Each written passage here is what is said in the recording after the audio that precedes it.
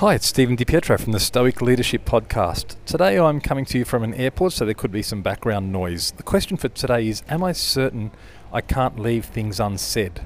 Am I certain I can't leave things unsaid? Now, I've got a compulsion to talk, to give my opinion, and I know my opinions are more valuable as I age. I want to impart that knowledge. I need to say something. I sometimes have the need to impress people. I'm well read, clever, and can talk. What a dangerous combination. My brother used to ask me, why, Stephen, do you have to always fill the silence with your voice? When he first said it, I saw it as a badge of honour.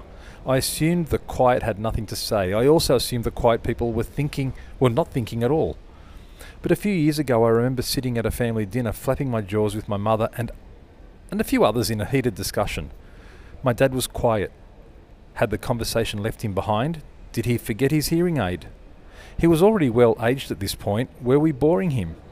I didn't think so, but he'd been less vocal than normal in past months. We'd reached peak family discussion stage, with Italian arms flaying like the flags at the United Nations on a stormy New York day. Then he raised his hand, nothing more. My brother noticed at first. I saw him look towards my dad, and I turned as well. Then we all turned. My dad said 2 sentences and we all stopped. Jaws dropped and then sat in silence. Yoda had spoken. The power of silence, lesson learnt. He didn't say anything frivolous. He didn't retreat. He was thinking before he spoke. Speaking is often just another impulse. It's the verbalization of unfiltered thought. Sometimes it's not even a thought. Sometimes it's just verbalization of ego. Here's a great quote from Epictetus. Let silence be your goal for the most part. Say only what is necessary and be brief about it. On the rare occasions when you're called upon to speak, then speak, but never about banalities like gladiators, horses, sports, food and drink, commonplace stuff. Above all, don't gossip about people, praising, blaming or comparing them. Love that quote. Leaving things unsaid is good training to tame the subconscious, but it's also the right thing to do. Silence allows others to speak and think.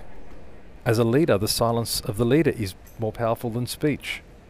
Silence is action. Silence is a confident statement to say, I trust you team.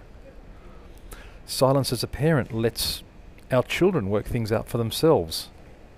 A tugboat doesn't drag a cruise ship out of the harbour, it nudges.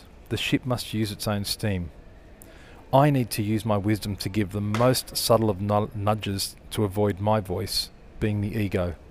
I need to keep my voice for when I'm being asked for an opinion. I'm Stephen DiPietro. Thanks for tuning in.